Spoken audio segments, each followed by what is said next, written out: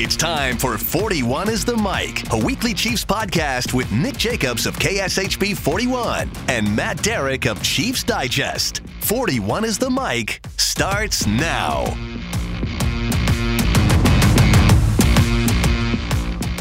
Welcome, everyone, to the latest episode of 41 is the Mic. I am Matt Derrick from Chiefs Digest, alongside reality television enthusiast Nick Jacobs. Yes, thank you. For people that don't know, my shirt lets you know that I don't actually watch a show, but it was a really good shirt, so I had to get it. So for people that are wondering, Final Rose material right there. Okay, that's what the shirt says. And I can vouch for that, everybody. Nick is absolutely Final Rose material. We'll find out. We'll find out, Matt. Still an opportunity. You know, and it's appropriate that you're wearing that shirt because I think that today we're going to decide who gets a rose and who doesn't from the Chiefs free agents. That is the reason I wore it. And Matt picked up what I was putting down. I'm glad we're on the same page here. Yes, because that's our goal today. We're going to go through the Chiefs free agents list and talk about who, if we were Brett Veach and his staff, who we would retain, who we would let test the market and maybe let walk, maybe who's just ready to ride off into the sunset. You never know. But you look at the board, Nick, and I mean, Chiefs obviously always have a lot of decisions every single year. I mean, there's new free agents all the time. There's different classes. There's obviously exclusive rights free agents that are, further on down the list. There's restricted free agents, which the Chiefs do have a couple of this year. And then when you get to the unrestricted free agents at the very top are the guys who are going to get the big bucks. And there's no doubt everybody's looking at the Chiefs and they're figuring out what are they going to do with two specific players, and that's Chris Jones and L'Jarius Sneed. How do you look at it, especially with now that we know what the salary cap is going to be for 2024? It's going to be $255 million and some change, a little bit more than the experts projected. So a little bit of found money, although Chiefs have probably had a little indication for a while about what the salary cap could be. So behind the scenes, we're certainly making their decisions. But factoring all of that in, Nick, where do you come down on what the Chiefs should do with Jones and Sneed? Yeah, I mean, with Chris, I'm interested to see how much his camp is near that $32 million mark, like the franchise tag would have been, or if they're in that $26 to $28 million range per year. I think 26 to 28 is very doable, and I think it's reasonable with where he's at, because my concern with Chris is with him hitting that age 30 over the next couple of years, he's going to have some wear and tear. He may have some injuries that start popping up just because that's what happens for players at that age. And I don't know if he's going to be able to continue to be the same dominant three tech that he has been over the life of a contract, over that year 2 and year 3 of a contract. That's when you kind of wonder if he can match what he's done the past 2 years. And especially if you're locked in at $32 million a year, like that kind of becomes a pretty big where you need that player to perform at that level. I'm not saying that they shouldn't bring him back. I hope he's back with the Chiefs. I hope they're able to figure something out numbers wise. But in terms of that, they've just got to see where he's at from a whatever physical they would do, into the year physical that they potentially did for him, and where he's at physically, and then kind of see if there's a number that works for both of them. And if he does hit the open market, he's earned that opportunity. He deserves whatever money he gets on there. And so that'll be the interesting part on that. In regards towards Sneed, like I've said before, I want to see where that knee's at. That kept him out of training camp and has popped up a handful of times. And I know he had the calf injury there towards the end of the year. I would want to know where those are at. What's the long-term possibilities with that? Year 2, year 3, year 4 down the road here before you give a contract, and what is potentially waiting there. But I mean, like both of them are definitely valuable to the defense, and both of them help the defense, be a better version of themselves. And I'm saying if you lose them, then yes, you're gonna take a step back defensively, but you have position coaches in Joe Cullen and Dave Merritt that can help kind of develop somebody to where it's not a complete falling off a cliff aspect to it. But with Sneed, if I'm in the Chiefs' shoes, I really don't want to go past 15 or 16 million a year. But I mean, if he hits that open market and there's the team that's desperate enough, Philadelphia, then I could see them giving 21, 22 a year type of thing, if they're that desperate. So, I mean, I think both of them get paid if they hit the market. And, maybe for the Chiefs, that allows those players to find their value. And if it matches what the Chiefs were at, and if people are overestimating the market, then that'll be they'll know where their worth is. They can offer it to the Chiefs potentially, and then the Chiefs can say yes or no on that if they do test the market.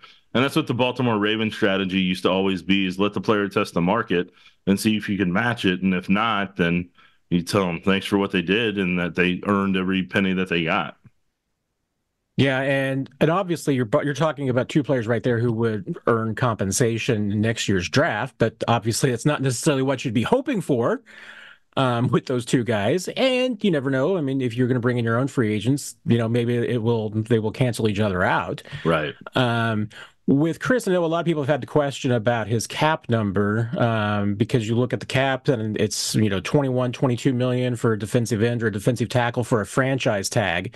But Chris, remember, is in a specific situation because he made more than that last year. And you can't take a pay cut when you get franchise tag. They don't hose the player that much. So his franchise tag number would be 120% of his income last year, which is a good way of putting it because that would include his bonus money and roster bonuses, and he prorated money too. So, his number last year was really about 26 million for franchise tag purposes, which equals the 32 million odd number that Chris would be tagged this year, whereas Snead is just straight up would be the 19.8 million. Now, cap number wise, depending on who you look at, the Chiefs have salary cap space and could conceivably fit even Chris's number on there. But like you mentioned, Nick, I mean, last year you have to go into the history of the negotiations, and with Chris, they had went into September last year. So they can't afford to do that again. I mean, they can't afford, especially with Chris in particular, they can't afford an extended negotiation. I mean, if they were to tag Chris Jones, they would need a quick resolution. Yeah, no, you can't. You can't let his situation hold you hostage like you did last year in terms of what you could do cap flexibility wise, what you had available to you. Like they needed that resolved quickly last year to get some things done that they couldn't get done, wide receiver. So like, yeah, they've got to have that answer by the time free agency hits one way or the other. And I think that they will one way or another. So, I mean, we'll see what happens with it. And, I'm not rooting either way. It's just like, hey, here, this is what's going to happen if it goes this way. This is going to happen if it goes that way. And, I think most people will have a pretty good pulse or idea where the things are going once the combine's over.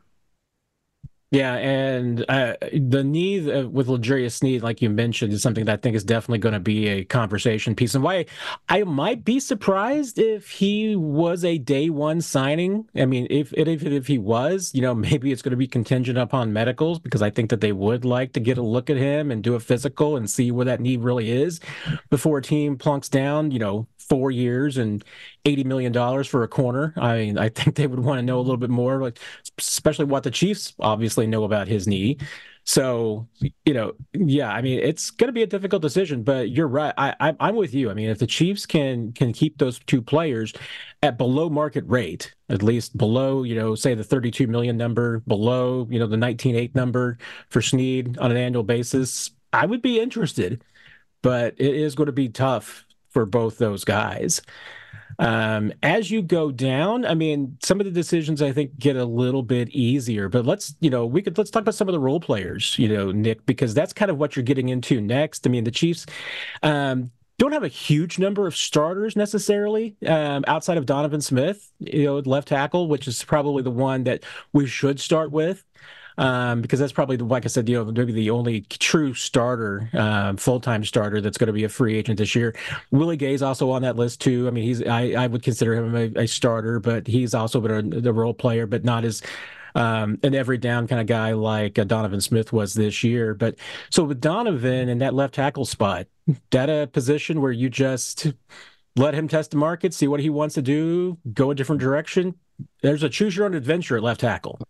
Yeah, I mean, I don't think that next situation is going to get any better, and I think that's part of the reason the Bucs were willing to let him walk. Either that or the elbow issue that he had the year before with the Bucs. So I don't know if that situation is going to really resolve itself, other than him not playing in the NFL anymore. Personally, like, because whenever you have something like that can get into that type of injury, like you can have issues with some of the feelings in your hands, maybe in your nerves, it's like Frank Clark did. And so you don't want to, I don't know, you don't want to risk your overall life health to play another year of football when you got 2 Super Bowl rings and everything. So, for me, I would let him definitely test the market. I think he'll be out there for a little bit, and if they want to bring him back, then I totally get it. But for the most part, I always kind of felt like Donovan coming here was kind of like a one-year stopgap to try to see if you could figure something out at the tackle position long term, and that'll be where the Chiefs kind of decide with Wanya Morris if they want him to start at left tackle, what kind of strength training plan do they have for him. Then Andy Heck will have to kind of let the front office and Andy Reid know where he thinks he's at in his development and where they can get him to by the time the regular season starts.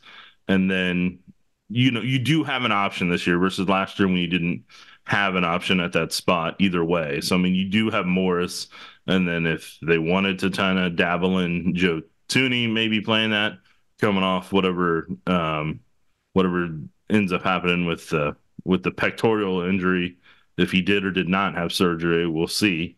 And then that will determine probably if you do have a backup option. So, I mean, there are options available. And there will be some veterans on the open market that they could go get. There's an amazing draft prospect that if they really wanted to be aggressive and give up most of their draft capital for, they could.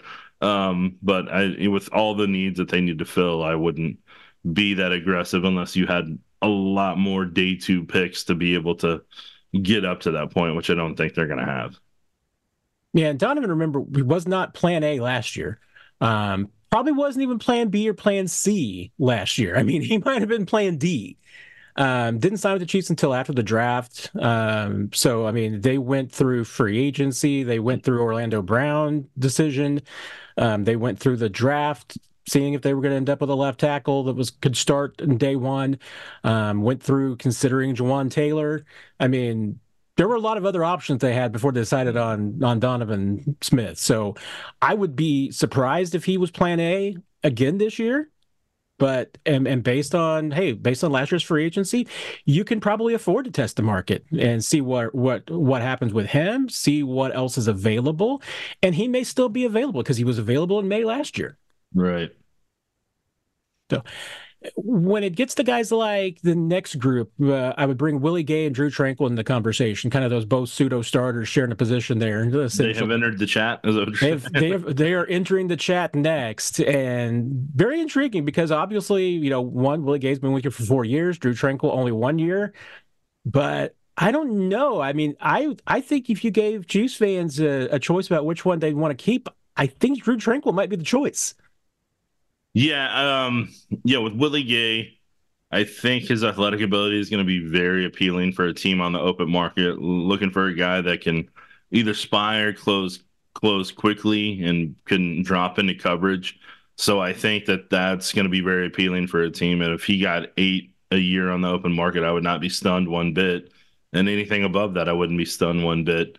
So yeah, I think there's going to be plenty of opportunities for Willie Gay, and I think he's gone out of his way at different times to hint that he believes there will be plenty of opportunities for him. For Drew Tranquill, I think Drew Tranquill wants to be here, and part of me thinks if it's somewhere between that $5 to $6 million range, I think that's something that can probably work for everybody, and he can immediately be a starter, be a backup green dot if he needs to, and kind of be able to be a role player in this. I got the impression whenever we asked Tranquill during the season that he really enjoyed it here, and that was before winning a Super Bowl, and that was before Parade Day, and experiencing that playoff run, and experiencing what it's like to win in the playoffs that he didn't get to with the Chargers. So he got that whole experience that he was looking for coming to Kansas City, and Andy Reid, through that text message to Tranquill, basically delivered on everything that, he had said to Drew. So, I mean, I think it's a good fit for both parties, and I think financially it's a really good fit for everybody. And the reason I say that is because with Willie Gay, I still think there's parts of Willie Gay's game that he may not be the most technically sound player, but he has athletic ability to cover for it, to where you don't necessarily know sometimes that it didn't go according to plan. But with Tranquill's always spot on, and he's gonna be one of your stronger linebackers every time he's on the field. Yeah, and to me, an interesting note about Willie this year is that, he played 16 games, played 3 more than he did last year. He still played fewer snaps than he did a year ago, which to me is, I mean, that's not what you would do necessarily with a guy that you think is a cornerstone building piece of your defense going forward. I mean, that would be a guy who was playing just as much, if not more than he did a year ago. So it certainly seems to me that, yeah, I mean, that maybe that's another clue right there. Like you said, not in addition to some of the things that Willie Gay has said. Drew Tranquill, meanwhile, played almost as many snaps as Willie Gay did. I mean, as quote unquote a backup, mostly because he obviously got a lot of starts in there for Nick Bolton. Yeah, my gut feeling on this one, and it doesn't begrudge Willie whatsoever, but he's got 2 rings, and my guess is that he's gonna take the best opportunity and the best bag out there, for lack of a better expression. And I don't blame him for that. It's a business. Go get your money. Yeah. Whereas, Tranquill just finally got his first taste of winning, and I'm not sure he's done with it yet. So that's a guy I could see settling and coming back to Kansas City for maybe less than he could get elsewhere, just because of the atmosphere and the winning environment. Whereas Willie, I mean, yeah, go get that money, young man. I don't think there'd be any surprise there if that's where he ended up going. Yeah, I agree.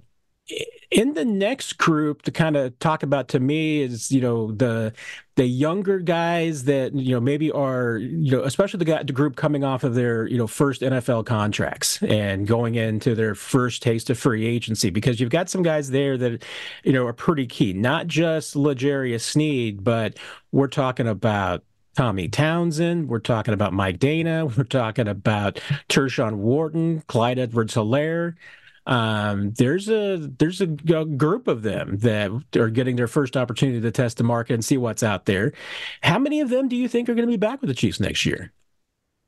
Yeah, with Mike Dana, I think he's going to want a bigger role than what he already has with the Chiefs out there, and see what a team can offer him vision-wise in a role, and to see if he can get somewhere above $5 million per year type of thing, or if he can get in that ballpark as either a rotational guy or maybe a starter if a team's offering that. So I think he's a guy you let test the market, and if there's an opportunity to come back here, you jump at that chance. But he's earned that right with how he's developed to be able to see if he can find himself a starting role or find himself a number that can kind of help him, long term, be able to put money away for after football type of thing.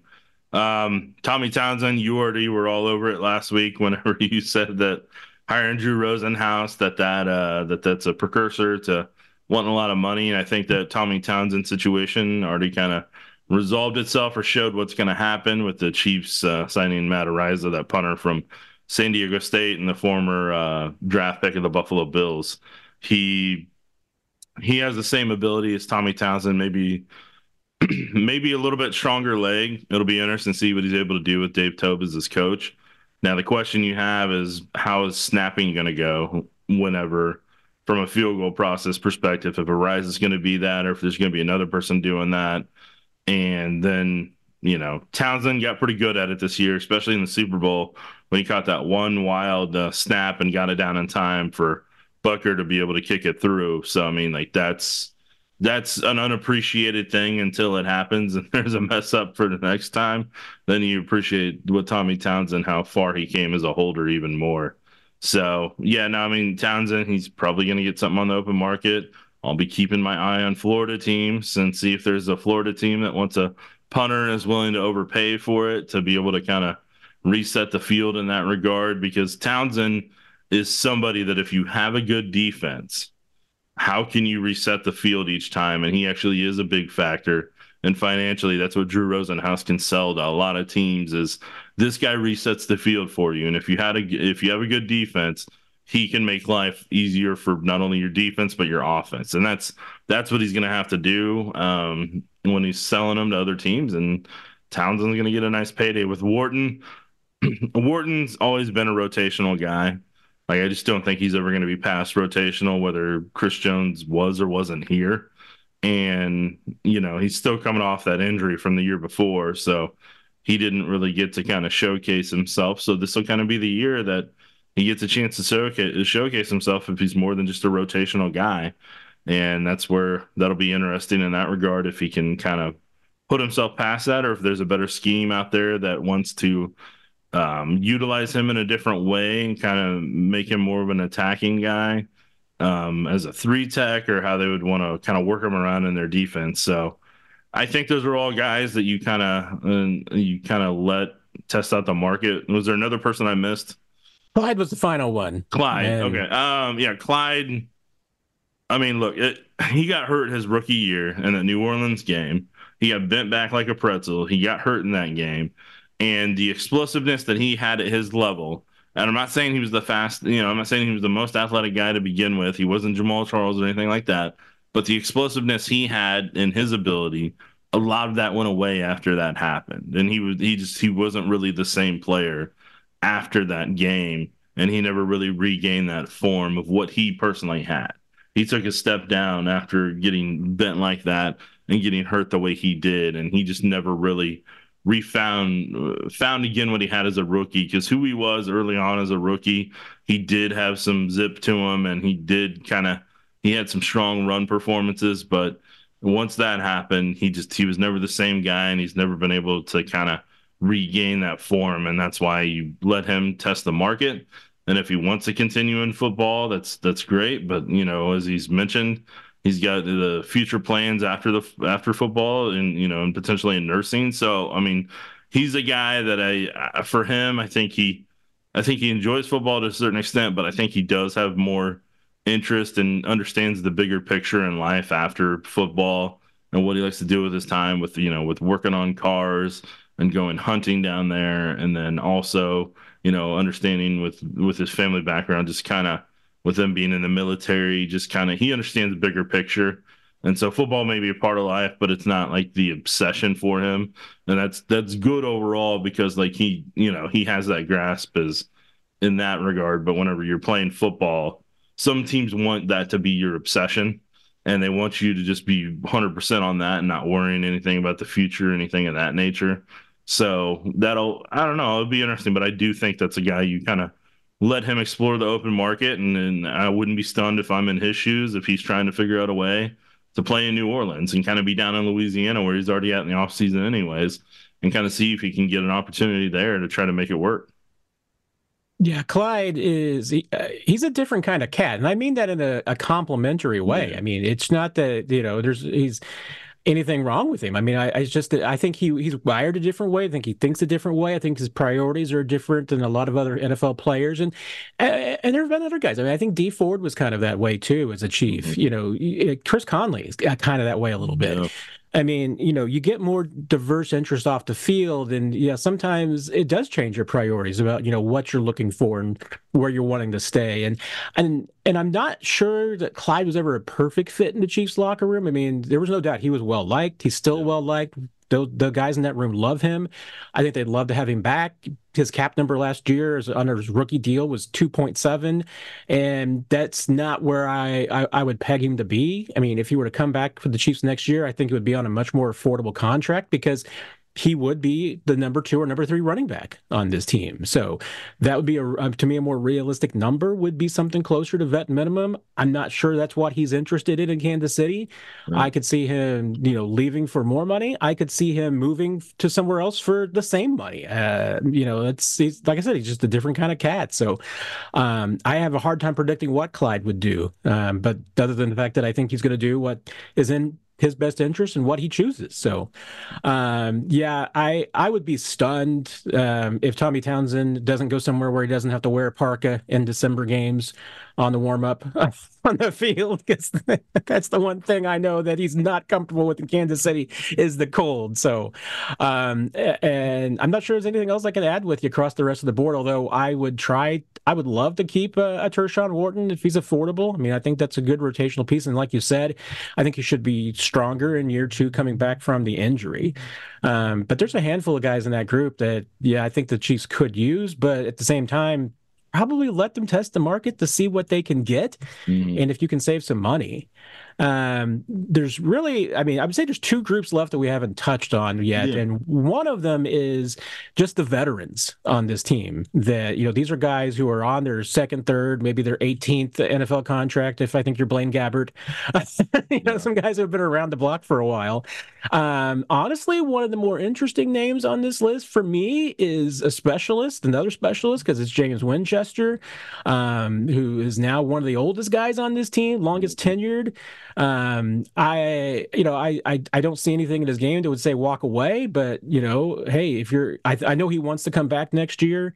Can the Chiefs afford to, continue paying $1.4 million roughly to a long snapper, or do they need to get cheaper?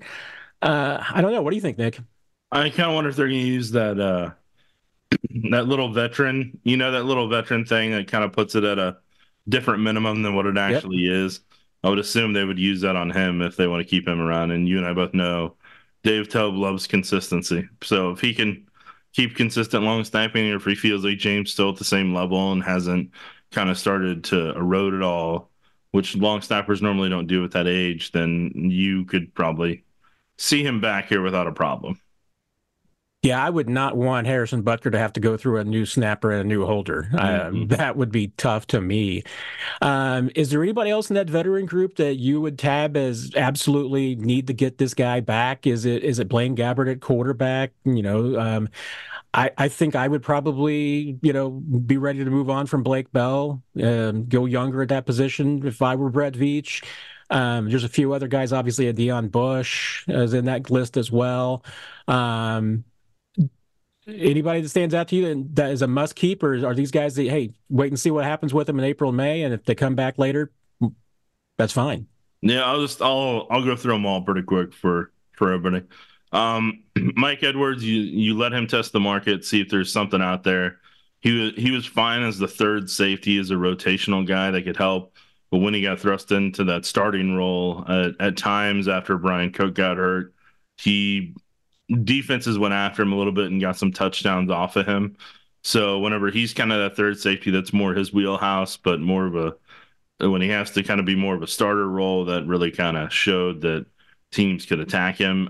Derek Nottie is a guy that if you bring him back, I think Derek Nottie is going to be at a point in his career where it's just going to be series of 1-year deals, whether it's Kansas City or somewhere else. And he's just going to have to basically prove it every single year, because he's a strong defender. He helps in the Chiefs run game, but he doesn't really bring a ton as a pass rusher. So teams just aren't going to put a premium on a guy who can't help rush the passer and kind of be that overwhelming factor as either a nose tackle or a one tech. So in that regard, you're not going to see a lot. With Mecole Hardman, if you're his agent, you go out and you sell him in the highest pressure situation. He delivered a 54-yard catch in the Super Bowl. He delivered the game-winning touchdown under these clutch pressure moments, and that's why you should sign that client, my client, if you're an agent selling that. He's not my client, but if you're an agent being in that agent role, that's the thing you're trying to sell teams to him, to see if you can get this one last payday for him that's more than just a 1-year deal somewhere. And I know that sounds weird to say, but there's 2 other guys that performed well in Super Bowls. They went by the name of Larry Brown and Desmond Howard, and the Raiders snatched them up immediately after both their Super Bowl performances, because the Raiders wanted to have that to kind of sell to fan bases, and Al Davis just loved anybody that performed at the highest level. So, I know Al Davis is obviously passed, and the Raiders aren't the same as what they were, but I'm saying there could be a team out there that literally wants Mecole because of those key moments and really kind of sell that to the locker room, having a guy around who literally caught the game-winning catch in the Super Bowl. I know that doesn't seem like a big deal, but that's in history forever. And that's going to be one of those exciting moments to where Mecole can kind of ride that in free agency if he wants to. And now if he comes back to Kansas City, I think he's like a fourth or fifth receiver, maybe a returner. And I think that's just what his role in Kansas City is until athletically he couldn't do it anymore. But the Chiefs are a scheme that they'll scheme stuff for him and allow him to kind of perform as he is. You know, Nathaniel Hackett wasn't about that life. You were going to run what he had, and that was going to be that. And that's why Mecole is probably never going back to the Jets. So for him, it would be about finding a good offensive fit. Blake Bell, yeah, the time has kind of come. Like, you know, it's the end of the road in terms of in the NFL. He's given everything that he's had athletically. It's just not there after that injury he suffered in preseason last year. That on the hip, I believe, that took its toll. And so that, I think, is kind of, unfortunately, that's nearing its end to where what he provides as a blocker just isn't helpful enough anymore and too expensive for the role that he has. Nick Allegretti, that is a guy that has a lot of versatility once he gets back from that elbow injury that he had. And that, I think that's going to hinder him from being able to hit the market unless the team's okay with that and that question mark. So I think he's going to have a 1 year prove it no matter where he goes. And I think he signs later in free agency, not early on, because of, you know, teams are going to want that healthy if he's going into a new system and OTAs and minicamp and everything. So for him, that injury happened at the worst possible time for financially making money. Richie James, there wasn't a lot that it just didn't seem like it was a good fit this past year. And so I think they'll go separate ways in that regard. Deon Bush, he's what you get in him as a special teamer.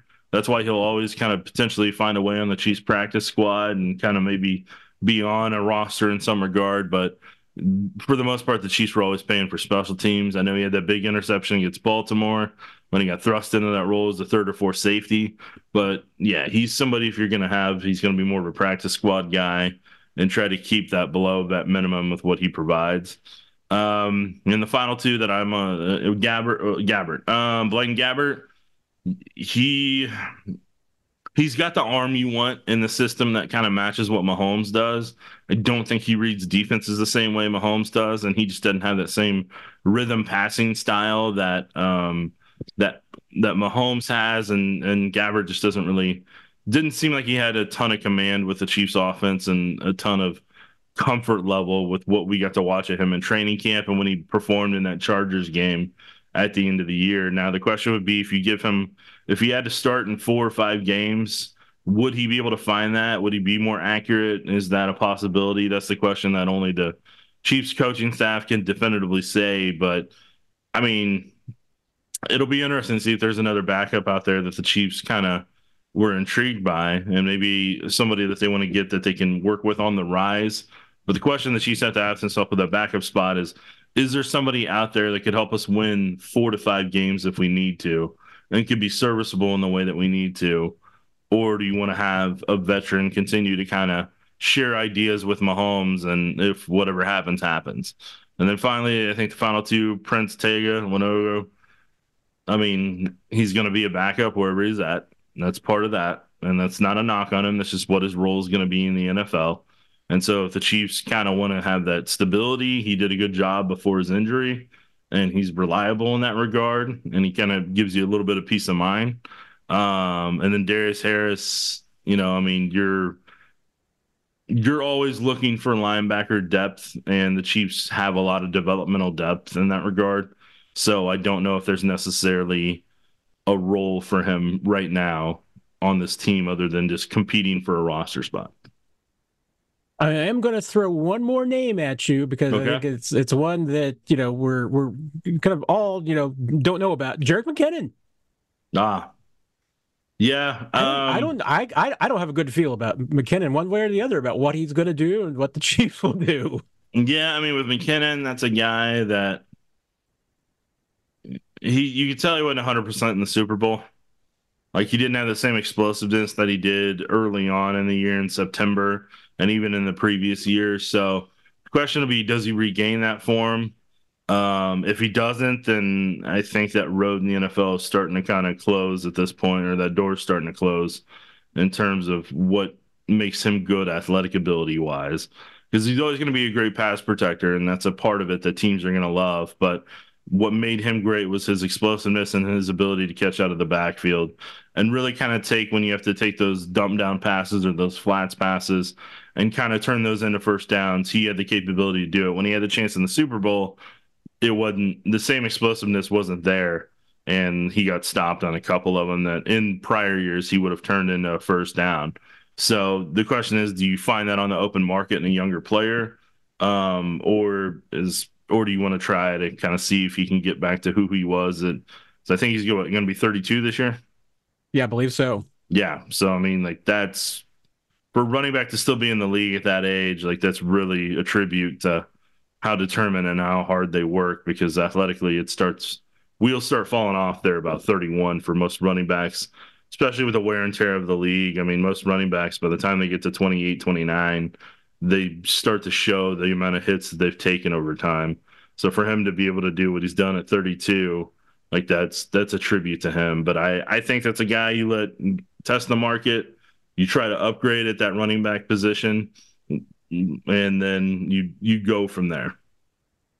McKinnon is, I mean, in the 3 years he's been with the Chiefs, the earliest he's ever signed has been April 30th. Yeah. Signed 1 year, I think maybe like the final day or the day after OTAs ended, which pretty good indication there about what your plan is. And I don't think last year, even though he was under contract, I don't think he went through OTAs, because I think he was, I think, just either taking some vet rest or rehabbing.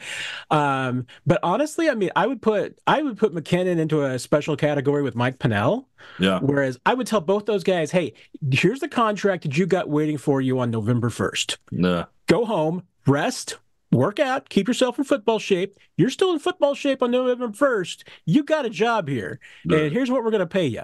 Both those guys, I mean, they've been around for a while. I don't think they have, either one of them have a huge amount left in the tank, but obviously Mike Pennel showed, hey, he's got enough left for a playoff run. Mm-hmm. So, you know, I if I'm the Chiefs, I'd maybe start carving out a category right there for those guys.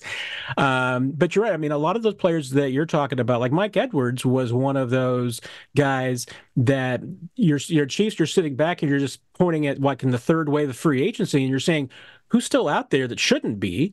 There's going to be some other guys this year who are in that same spot. Yeah. And the Chiefs are going to be, and Brett Veach is going to play his exact same card. And he's going to use Andy Reid as his closer and say, hey, no, you want to start, but we won a lot of rings and Big Red wants you. And here's the text from Big Red to say, hey, come play in Kansas City. I mean, they're going to get some of those guys, and maybe it will be some of them coming back, like a Nick Allegretti, Derek Nottie. Maybe Mike Edwards will be back. But the Chiefs have been pretty good the last few years at mining those, you know, second, third, and fourth waves of free agency and just seeing who are the guys who've slipped through the cracks that could come help them out. Yeah. So, and for anybody keeping tally here at the most point, I think we've said if you can find the right price for Jones and Snead, definitely keep. Drew Tranquil, definitely keep. And then after that, let people test the market for the most part of it. I think that's pretty much what we've got for all of them. I think we pretty much have, and there are a few restricted rights free agents, which are players who are going to be in their fourth year of eligibility. One of them is intriguing because it's a guy who's been around a long, long time, but because of the vagaries of the NFL. Accumulation of years of experience. Jody Fortson's a restricted free agent, which means that the Chiefs can offer him a 1-year tender, you know, original round offer. They could obviously tag him with a specific round number 2, which then, you know, would give you an opportunity to get compensation if you were to sign to somebody else. But I mean, I'm assuming that for a restricted rights free agent that he'll just be back. Cheap and affordable. I mean, it wouldn't surprise me if the Chiefs were like, hey, Jody, you're 28. There's too many injuries. Not going to happen. But I guess we shall see. Right, Nick? Well, I mean, I think what's going to be interesting is that he does share the same agents as Chris Jones. So that'll be interesting. Kind of how Chris Jones goes. I wonder if that's gonna kind of spill over into Jody Fortson land, where they're like, no, we don't want that either, for that client. So that's just not going to work for us, type of thing. I know if the Chiefs place it on there, it is what it is at that point, or supposed to be. But it'll be interesting because Fortson. Look, the Chiefs could have used him. There's no they could have used him down the stretch. I think that offense has a little bit of spark if he's healthy and out there, pairing with Travis Kelce and kind of honestly filling in part of that Justin Ross role of what they wanted, I think, Ross to be, but ended up not working out, or coming together because of his time away from the team. So yeah, Jody Fortson, athletically, he's got what you want, but he's getting hurt every year. He had the shoulder this past year. Before that, I can't remember, there was some bump and bruise the previous year. And then I know he worked his way back from the Achilles, which is a tribute to him, because some guys don't work themselves back and get to that same athletic level again in the way that he did. So, that's a tribute to him, but it does seem like every year there ends up being some type of injury that really derails the promise that Jody Fortson has been able to bring to this football team, and it just never fully comes together for a full 16 games and a playoff run. I am going to give you a stat here, Nick, that might just blow you away. I'm ready for it. Are you ready for it? Because I'm not completely convinced that you are ready for it. Okay. But it is one of my more favorite statistics, and it's obviously about Jody Fortson. Jody Fortson has 14 NFL catches. Yep. He has 3 rings. Mm-hmm. That's a remarkable ratio. Hey, McCole Hardman's got 3 rings too, and he got he signed with the Jets and got traded back. He's had some decent seasons though. Still had 3 rings. Years. I'm not stunned by anybody that's been a part of this team that's got 3 rings.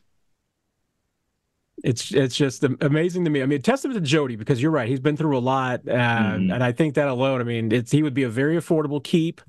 Popular with this team, so I think they'd love to give him another chance in the 90 and let him stick around. We shall see. Really, the last grass grip we haven't really addressed are the exclusive rights free agents, which are usually pretty pro forma. It's just a matter of the Chiefs have to just offer them a deal and they'll be there. They've got 3 this year, Mike Caliendo and Jack Cochran, who are undrafted guys.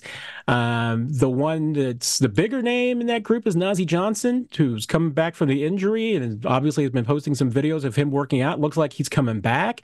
But he's technically a exclusive restricted rights free agent because the Chiefs did waive him at one point to put him on the practice squad, which means he's no longer on a rookie deal. So now he's not on a rookie contract anymore, which was what makes him a free agent. But I expect all 3 of those guys to be back, but it's, crazier things have happened, I suppose.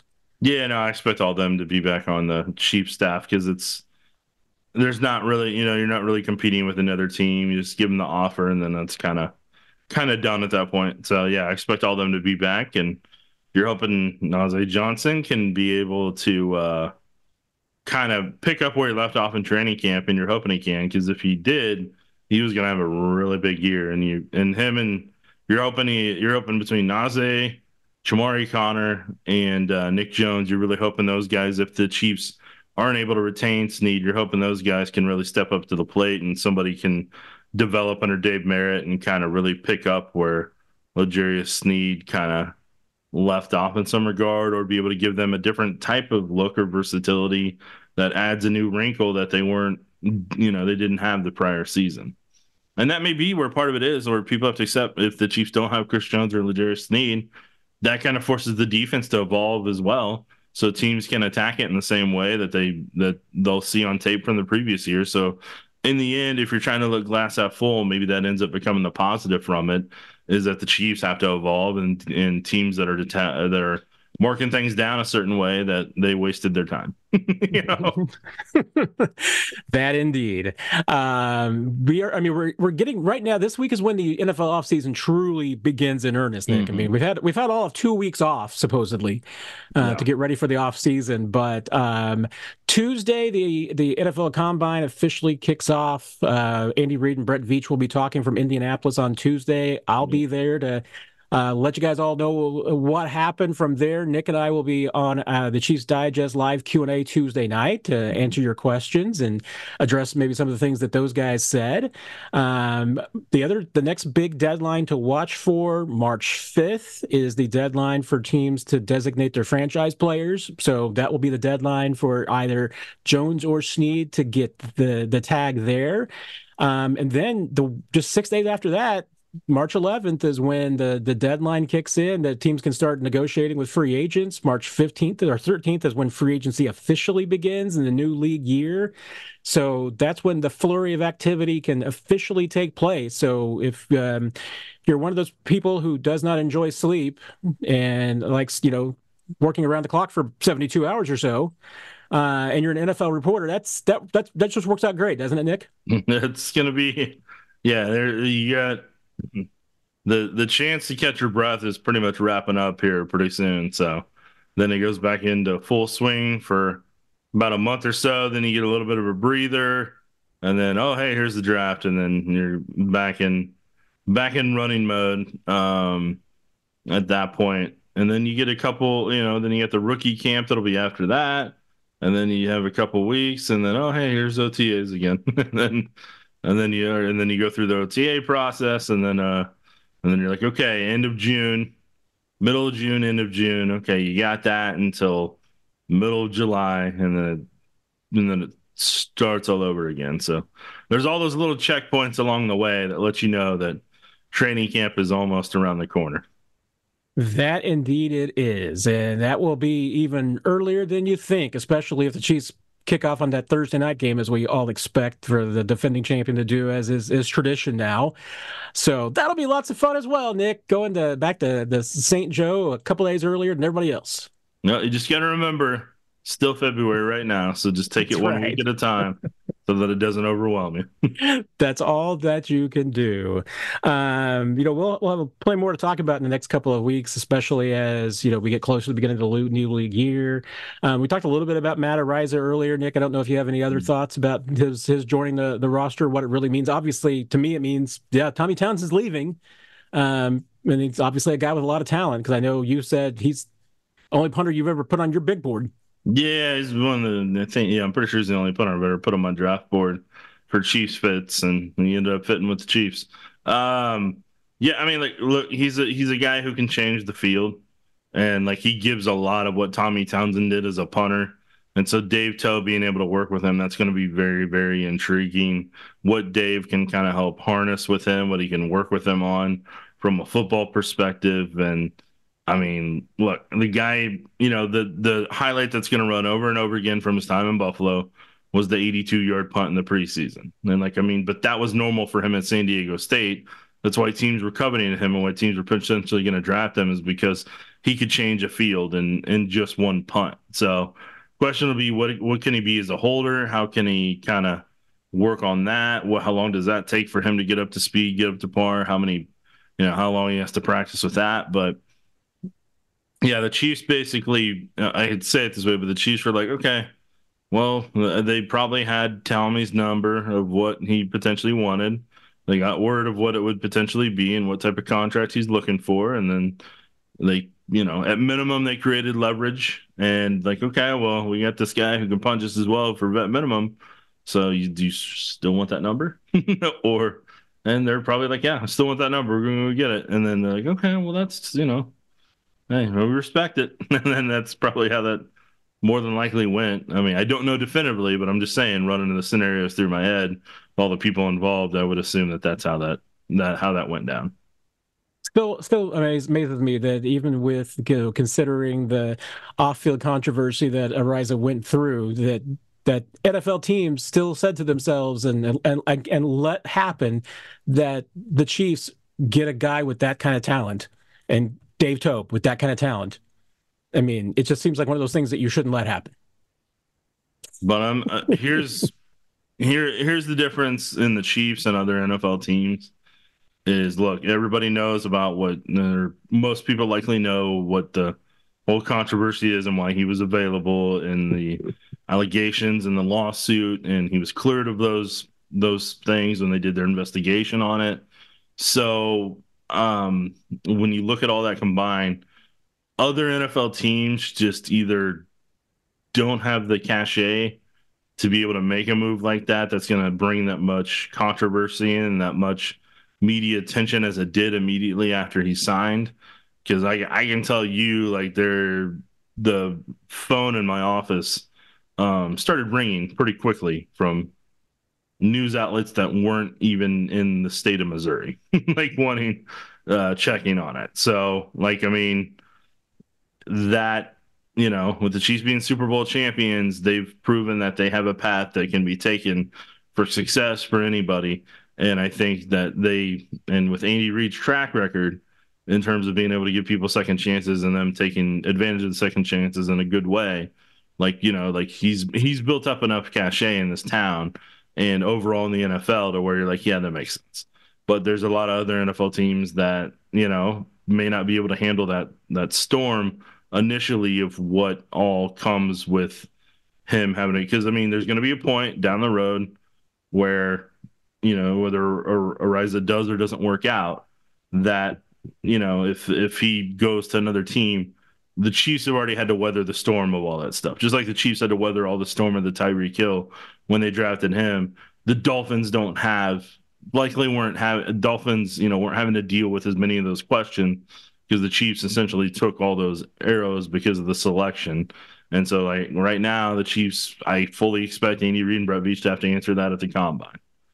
That's especially with national reporters and everybody combined, and all that, like, they're probably going to ask about that. And then somebody's going to ask about, more than likely, I would expect a national reporter at the Combine's going to ask them about the parade and how they kind of feel about that. And that may be their first moments talking about that.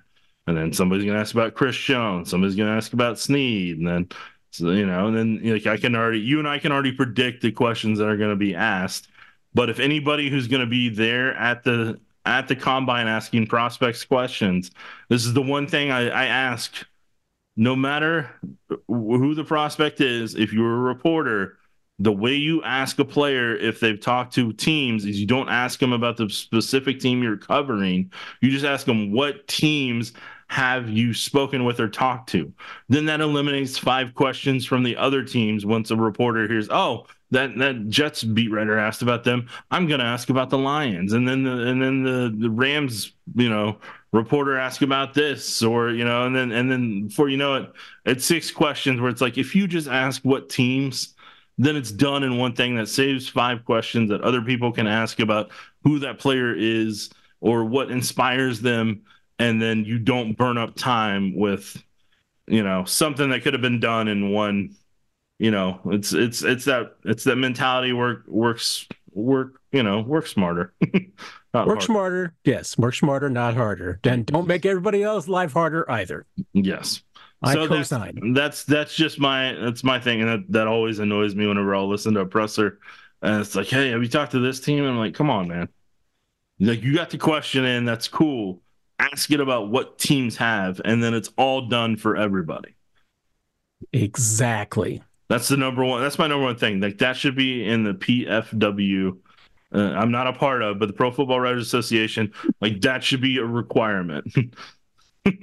Like, don't ask about an individual team, ask about which teams. That's right. And not everybody asking those questions is a part of the PFWA, so I totally get that. But literally, like, that should be like that should be printed on the credential that you accept and you agree to terms with. that you're like, if you're going to ask about a team, just ask about all the teams collectively. Don't ask about a specific team. Yes, and the real question, Nick, is the questions that you can't predict, because there will be plenty of those. Yeah. You'll be having a conversation about, hey, football here and there, and maybe players got maybe a particular interesting moment in their biography, asking about that, and then all of a sudden, what's your favorite kind of breakfast meat? Yeah, and we'll get those questions too. You're not wrong, Matt. You're not wrong. No. Well, with that, I think we will sign off here, but we've got plenty more coming with you. We'll be back here on 41 is the Mic next week on your feed with more off-season breakdowns for the Chiefs, and we're getting close to where it's just going to be absolutely news and not even, projections or thinking about what the Chiefs are going to do. It's going to be breaking down what the Chiefs actually did. And maybe we'll get some of those. The Chiefs, depending on who you ask, have maybe $24 to $28 million in cap space. We'll find out for sure when the NFLPA updates its numbers after beginning of the new league year. That's the one to always trust because the other ones are just good estimations, but are not the most accurate number. But they at least give you a ballpark. And honestly, the Chiefs don't appear like they have to make any moves before March 13th to get under the cap. So they don't necessarily have to do anything, but, obviously some roster moves to save some space, converting some bonus money to create some cap space could be done if they need to, or there's some deadlines with bonuses that need to be paid that they need to, can always be done. But right now, it doesn't appear imminent that the Chiefs have to do anything before March 13th. Yeah, and that's a good thing as long as it's a rare thing. Yeah, as long as they don't place a tag on anybody, then that'll turn that upside down pretty quick. That will eliminate the money pretty quickly. I guess it should be noted. technically, if they wanted to tag Chris Jones, probably don't technically have the money to do that right now. That's what I'm saying. Like it'll change that one pretty quick, and then L'Jarius Sneed would take away most of that pretty quick too. Yeah, they could tag L'Jarius, but they would then need some help. So we shall see what happens. So thank you all for listening. We will be back here on your feet again next week.